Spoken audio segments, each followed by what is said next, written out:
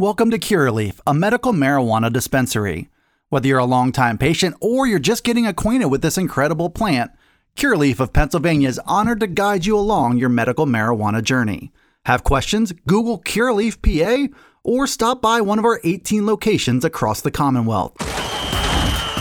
This is the Blue White Breakdown, the premier podcast for all things Penn State football. Talk about culture. It's something that should show up in every aspect of your program.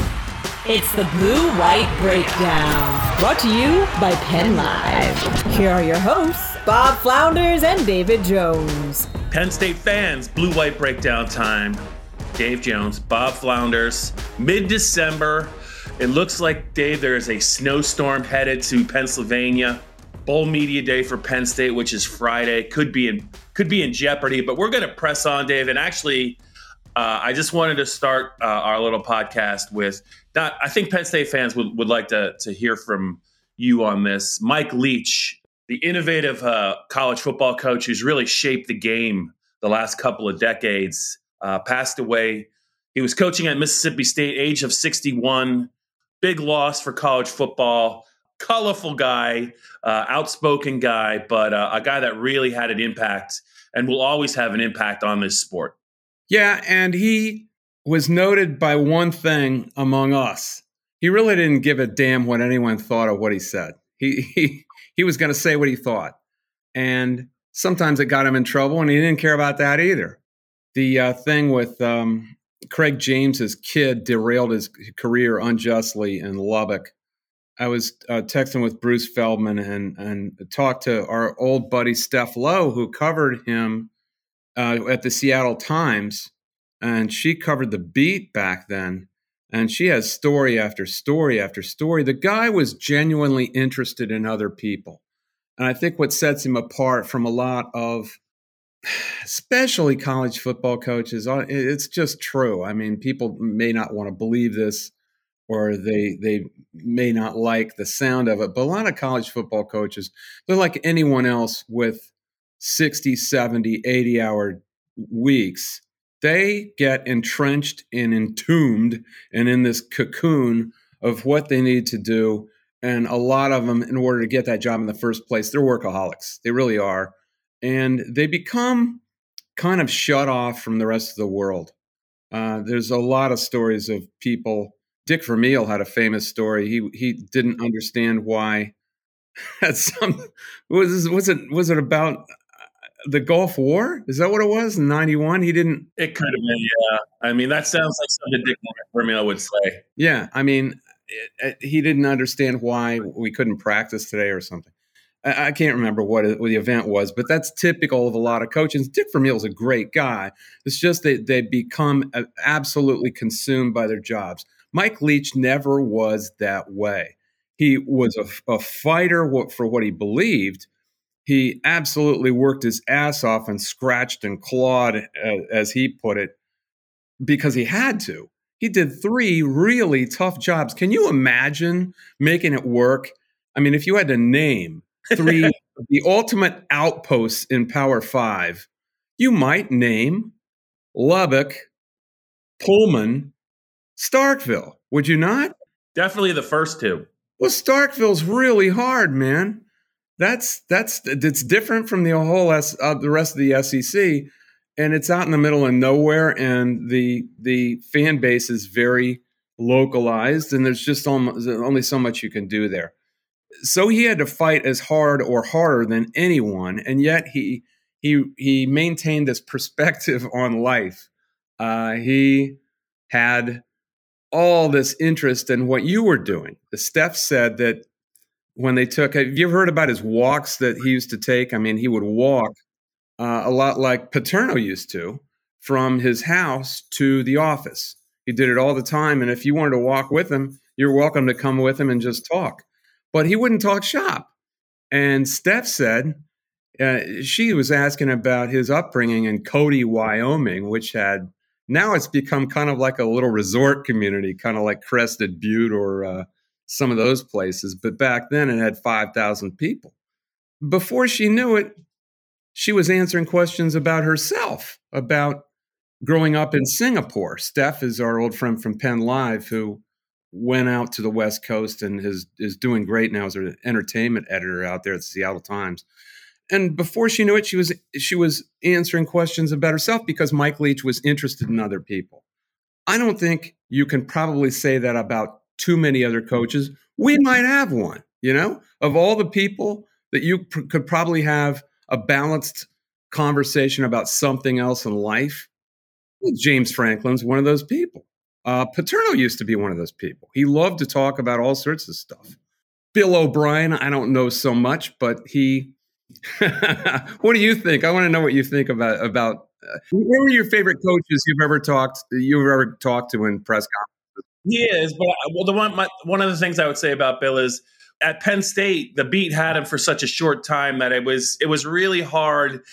I would imagine there's a lot to Bill O'Brien, but we just never really got to the point where, it was really 18 months or whatever it was that he was in State College. And that's just about the time when they start to let their guard down, if at all. And he, it just hadn't happened yet, but he does seem like a guy that is very familiar with a 75-hour work week. Yeah. Yeah. I mean, yeah. Right. And I think an eclectic guy. I'm not saying he wasn't, because he was. It's just that he was one of those madmen type of guys, I think more so than most. Anyway, we've been lucky in having not Brian Harsin, somebody like that. And they are everywhere. They're everywhere in college coaching. A, they really don't have anything on their minds. And B, if they did, they wouldn't want to talk about it. I have been trying to do a feature on Kyle Whittingham, and I wanted to start with an interview with him about his career because he stayed in the same place for all this time, and he stayed in his home state. And the answer I got back from the two SIDs, one of the SIDs there was, well, Kyle doesn't really like to talk about his career. So they also have these handlers around him who are already shutting down things before they're even considering him. It's become this cocoon where it's like a controlled environment, like a dome world. And that's the way the people that run it like it, because they can control the message, they can control the messengers, and nothing gets out that they don't want out. Mike Leach did not give a damn. And that was the best part about him. In an age where especially millennials care so much about what people think about them, and they're constantly looking at social media, wondering, and I've got a 23-year-old, and I'm here to tell you, it's a neurosis. It really is. This thing is a neurosis. And the only person I don't know who doesn't have one is Ray Dininger. And he's like 76. He's 76, It's bad for you. And Mike Leach never bought into any of that. And that's the one thing I loved about him most. Dave, let's talk a little bit about just his impact. Did he ever run the ball one time in his college coaching career? Did he just throw it on every play? Like, it just seems that way, right? Do you remember the Michael Crabtree game in the 07? I mean, what, against Oklahoma? What a great game. Who was the quarterback? I can't think of his name. Well, I think OU was loaded. You're right. I can't remember who Texas Tech's quarterback was, but they did have Michael Crabtree. But that was a really good OU team. I just looked at the stats. I can't think of the guy's name. You would laugh if you heard it, because this was the archetype of the Texas Tech quarterback flinging around. But he had 73 passes in that game. I think he threw it even more when he went to Washington State, and they were always playing in bad weather. He still threw it. Of all the coaches that we've dealt with, I think he most resembles probably Joe Tiller. And that Joe really, anything could pop out of his mouth. And it wasn't that he was trying to bring attention to himself. He just really didn't care whether you liked it or didn't like it.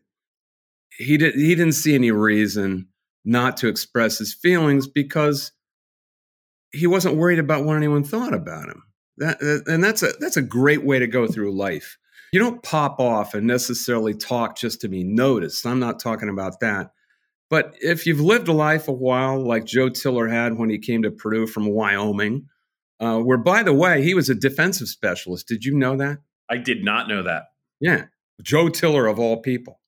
he had lived life enough to know that, you know, when Lloyd Carr got up there and said, I don't know, this is 1997, and he goes, I don't know if you can come into our league and throw the ball around like that in our weather.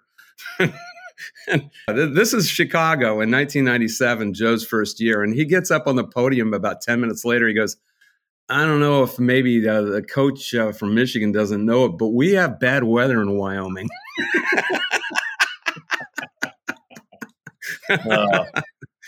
His coaching tree is you know, it's gonna continue on, because there's a lot of young coaches, a lot of innovative coaches that were definitely shaped by Mike Leach. And I mean, look at just what we have out there now. You've got Lincoln Riley. I mean, you've got big name coaches. He taught. Now, part of it is that his system has been embraced because it's a little bit trendy, I suppose, right now. But he changed all that. It was not trendy in 1990 when he began this journey. It certainly wasn't even in 99 and 2000. I think he went to Texas Tech from Hal Mummy's staff in Kentucky. You went to that Tampa Bowl, didn't you, against Kentucky with No, that was a little before my time. That was when LeVar and Courtney Brown just beat the crap out of him. Didn't LeVar and Courtney Brown just beat up Tim Couch? Yeah. I don't think Tim Couch ever recovered from it. He might not have. I think it's carried over. You talk about five of the biggest name coaches in football right now, or four of the biggest name in college football. It's Lincoln Riley, Josh Heupel at Tennessee, Sonny Dykes at Texas Christian, Dave Aranda at Baylor. I mean, then Dave Aranda is a defensive coach. I mean, those are big names, and all are direct disciples of Mike Leach. Then you got Cliff Kingsbury, who is having kind of a rough year. Cardinals have a lot of injuries, though, right? They do, but I think that I think you're right in saying I think the bloom is off the Cliff Kingsbury rose at the NFL stage. But still, Neil Brown at West Virginia and Dana Holgerson at Houston, and you know, a couple other 2 or 3 other group of 5 guys, and it's a hell of a coaching tree. And the difference between that and, say, I used in my column as an example Bob Knight, because that's the true example of a guy who maximized his system, but then really never taught it. It's almost like Ted Williams as the hitting coach with the Texas Rangers, as the manager of the Texas Rangers and the Washington Senators before that. If you listen to Ted Williams talk about hitting, I don't know about you, but I can't understand a word he's saying. I have no idea what he's saying. I have no idea. It's not really user friendly. Yeah. No, and he's the greatest hitter of all time. Last guy to hit 400, but he can't explain what he does. That is at once a learned craft and a gift, I think, to be able to communicate with people and teach them what you know. And the air raid system, that's what I concentrated more on than anything else in what I wrote, because I think he's an underrated innovator at a time when really nobody, you remember the Big 12 back then. Bob Stoops had just left Florida for Oklahoma, and he's pretty much a running and defense guy from Youngstown. And what else did we have? I mean, Tom Osborne had just left, I guess, at Nebraska, but that system was entrenched there.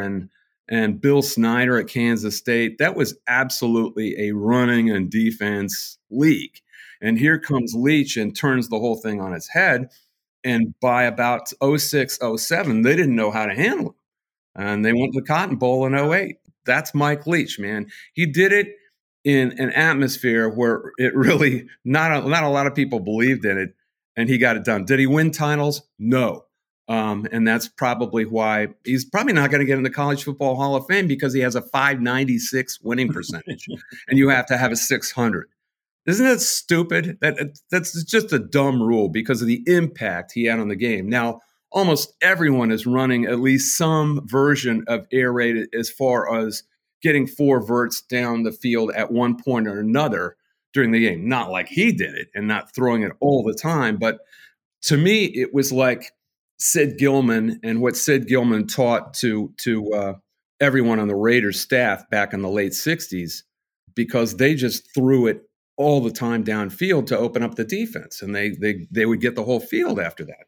Dave, I think if you had your druthers, I think if you could have spent a week covering Mike Leach, I think you would have really enjoyed it because A, the access, and B, you could have asked him anything, or you could have asked him a simple question and you could have got a complex answer. I just don't think you ever really knew how he was going to answer a question, but it wasn't going to be vanilla. No, and it wasn't going to be sheltered and cautious. That comes from a certain amount of confidence. And I think down deep, a lot of these guys making 6, 7, 8 million know they really don't deserve it. They know. They know it's just a really popular business right now, and they happen to hit the gold mine. I think they have a hidden insecurity that way, in that they don't want to expose that there's really not a lot going on in their heads outside of football. Mike Leach had a lot going on in his head outside of football, and he was curious. He wasn't one of these incurious dopes that we have to talk to all the time. Who do you think of? There is like, I'm not. You've gone. You're not down naming names. Road. You're not naming names. Got down that road. I am not going down that road. I'll name names. How about Mark D'Antonio? Okay, remember him? Now, I think maybe Mark had more going on in his head than he let on, but he wasn't going to let on. Well, you know who was part of the Mark D'Antonio coaching tree? The one and only James Franklin favorite, Pat Narduzzi. Well, how about above it, Jim Tressel? You know, that's the tree. It's the Jim Tressel tree. Always saying the correct thing. They called him the senator for a reason. You know, people who knew him as the vest around outside of Columbus, but in Columbus, the media called him the senator because he always was saying the correct thing and never, ever politically incorrect, and always acted thoughtful. I was at a Barnes and Noble getting a book. I can't remember what it was or why the subject came up, and even the counter clerk knew who Jim Tressel was, and I don't remember why this even came up. And she said, "Oh, I like him," and I was like, "What? Why does she like Jim Tressel? She doesn't know anything about him. It's because of that outward demeanor." Yeah, it's all BS, you know. Dave, real quick, I know that you're good friends with Bruce Feldman, who wrote a book about Mike Leach, Swing Your Sword, I think it was called.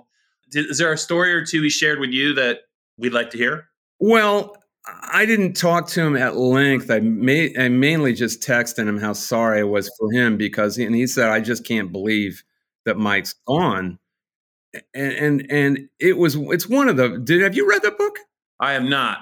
It's one of the single best football books you'll ever read because it goes into the X's and O's of the air raid philosophy and why it works or why he believed it would work, but also into Mike as a guy who just didn't care when anyone thought. And it's a great book because I'll use an example. Did you ever read Jobs, the book about Steve Jobs? I watched the movie. I watched the movie, if that counts. Yeah, well, the movie is not nearly as good as the book, but the book included all this stuff that you just couldn't believe was in an authorized. It was an authorized biography, and at the end of the book, I can't remember the author's name now. Jobs is dying of cancer. He's been trying to treat it with a homeopathic medicine or something and he's going to die. And the author, whose name I can't remember, asked him, "Steve, we got to settle up on what I can use here and what I can't." And he'd been talking to everybody all around Apple, all around Pixar and all the places he'd been. And there was a lot, and Steve knew it, a lot of detrimental comments about him. And Jobs looked at him and said, just use all of it. So, Isaacson, that was the Walter Isaacson, I think it was the author. Yeah, and he couldn't believe it. And that's if there was that amount of not just access, but liberty that Bruce had in Swing Your Sword. So if you ever want to read, and plus the whole Adam James thing is just incredible, how the people in power in Lubbock at the time thought they wanted him out of there. And they basically ran him out on a rail for fabricated stuff that Craig James. Someone tweeted me after I wrote my column that you left out one thing. The best thing that Mike Leach ever did was rid us of Craig James in college football. Yeah, I'm not sorry to see that guy go either. No. This is the Blue White Breakdown. Welcome to Curaleaf, a medical marijuana dispensary. Everyone's journey is different, and we are honored to guide you to the best relationship with this incredible plant. Have questions? Google Curaleaf PA or stop by one of our 18 locations across the Commonwealth. All right, Dave, let's just work. We have a couple minutes left here.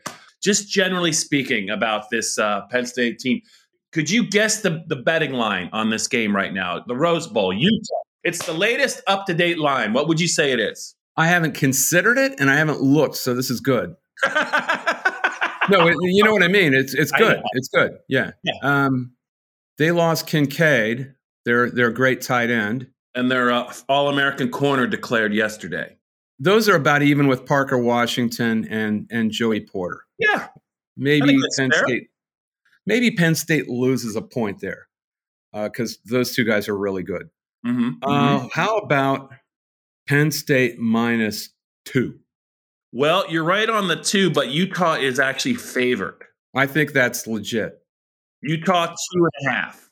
Yeah, I think that's where I would put it if I was making the line. Or I mean, that's what I think is going to happen. But I was putting it where I thought it was. No, I think that's legit. What do you think? I think it's legitimately like a pick'em game. I do. I don't know that I would. I think I would take the points. Whoever was getting points, I think I would take that side. Yeah. All right, Dave. Let's do the semifinals because I think this is another interesting. The current spreads. Let's go Michigan TCU. What do you got? I would make that Michigan -7. You magnificent genius. It's 7.5. 7. Yeah, I haven't looked at any of these. I believe you. When you tell me you haven't spent a lot of time looking at college football, I always believe you, Dave. I always believe you. Especially in December, right? I know. I was just teasing. All right. Also, Ohio State, Georgia. How about that one?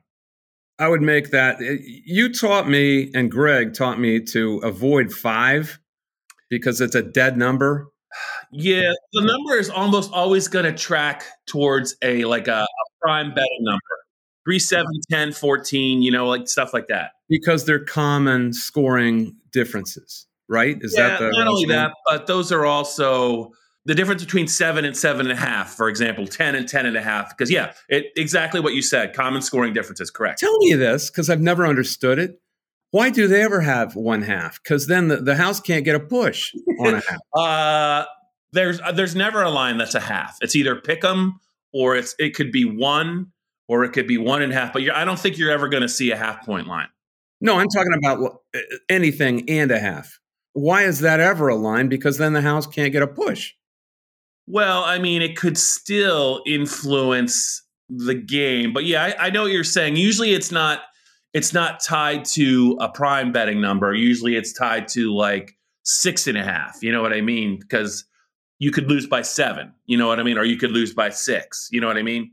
But it's not usually tied to 10 or 7. You didn't explain that at all. So I'm just going to I don't understand why there's ever anything and a half. Dave, all I did was ask you for the Georgia-Ohio State spread. You're trying to throw stuff at me that I just don't want to talk about. This is what you do. Well, the reason I started is that I think it's one of those dead numbers. I have a feeling it's Georgia -5. 6.5. It's 6.5. Okay, yeah. I still think that's a little low, but I don't know. I mean, maybe they know something that we don't know about Ohio State's defense. I don't think it's low. I agree with both of those. All right. I just think Georgia's just gonna. We'll see. You never know. Ohio State. I don't think Ohio State played its best game against Michigan, but you got to give Michigan credit for stomping the crap out of them. I think they played their game, and that's it is. They are who we thought they were, at least who I thought they were. I think that's who they are. The Heisman Trophy. Any thoughts overarching? What was your Heisman vote? I told you mine last week because I could. None of your 3 made the final. That's right. Yeah, I had Hooker, Ibrahim, and the Alabama quarterback. Yeah. So who did you have? Now you can tell me. Hendon Hooker winning? Yes, I did. Hooker, Mo Ibrahim, Bryce Young. Yeah. Okay. I went Caleb Williams 1. I was ready to vote Caleb Williams 1 until the Utah game. It's not just that. I hate it infected my thinking so much irrationally. It's just stupidity. Why would you do that? I went Blake Corum 2. I really like Blake Corum, man. I really did. And 3, my third place vote, usually I always try and go with a player that I think is underappreciated and legitimately is one of the best players in the country. And I know that if I give him my third place vote, it's going to really have no impact on the Heisman race. You know what I mean? Because it's like 1 point. Like it doesn't matter. So I've been a fan of Brock Bowers, the Georgia tight end. Yeah. And I just think what he does at that position, how he impacts it is pretty special. That's interesting. I think I had Jordan Davis on my ballot last year for the same kind of reason. And then when he did what he did against Michigan, do you remember the play? These guys are really, really good players, but no one watches them play. No one looks at what they're doing. No one looks at their impact on the game. So I was like, I always give my third place vote to somebody that I think, you know what? He's not going to make the top 10, but he deserves some consideration. So I gave him my third place vote. No, I think that's legit. And how can Georgia be this good if none of their guys are in the top 3? I know. It's they're guilty because there's too many 5 stars on that team, and they're all overshadowing each other. I don't know. Well, and also too many people. Look at how many quarterbacks were in the running. I mean, it was basically everybody was a quarterback, and Georgia's quarterback looks kind of like a old Wisconsin quarterback, and Stetson Bennett. He's a game manager. And that's not sexy. But you know what? I mean, the Patriots have that kind of quarterback, and he's in the NFL, who used to play at Alabama. And Mac Jones is starting to make a difference there. He's not great, but he didn't have much to work with. SEC quarterbacks are like that a lot. And Hendon Hooker really broke the mold. And that's why I voted for him, because where is Tennessee without him? Yeah, that's good. All right, Davo. Mike Leach, Penn State betting lines, national semifinal betting lines, Heisman votes revealed for mid-December. I think it's a heck of a blue-white breakdown podcast. So let's try and stay out of the bad weather this week and survive till next week. A real reporter would go up there. He wouldn't care about it. He wouldn't care about it. Yeah, maybe I will drive up on any. Did I ever tell you about the time I went up during the blizzard of '96 to the basketball game? I was in the Nittany Lion Inn for 3 days. I'll tell you that now. I do remember that storm. Were you really up there? Oh, yeah. I was stuck in the Nittany Lion Inn after the Wisconsin game. Dick Bennett's post-game press conference, the last game in Rec Hall, January 9th, 1996. And Dick Bennett said at the end, his press conference lasted 30 seconds. He answered like one question and said, I got to tell you, I'm getting out of this town now if I have to thumb. So if there's nothing else, and out the door he went. And he made it out. There was already like 9 inches on the ground. There was going to be 25 and 38 on my house in Edders on Valley Green Golf Course, hole number 4. On the ridge top, and 51 over 3 days, 51 inches. We had more. I think we had more snow than anybody in the entire York, Lebanon, Lancaster, Harrisburg metroplex. It was incredible. We couldn't get and I lived up on a hill too. Couldn't get back. Dave, I have to mention one. Now that you mentioned weather, I have to conclude this podcast with one weather story. I just started working at the Patriot News. I think it was April of '93. So apparently there was a really bad storm in the last 2 years before I got there. And I got indoctrinated into the Nick Horvath wrath because there was a snowstorm. It was March '93, man. It was the blizzard of '93. Yeah, so I just missed it. I come up there and people are telling me about, I don't want to mention any names. Nick warned some staffers to make sure they got in to put the paper out. Let's name names. It was Jay Rotz and Tom Flynn. Oh, you named names, and they didn't make it in, and they were in the Nick Horvath doghouse for a long For time. years. He never let him forget it. You never get out. You never being at Bobby Knight's doghouse.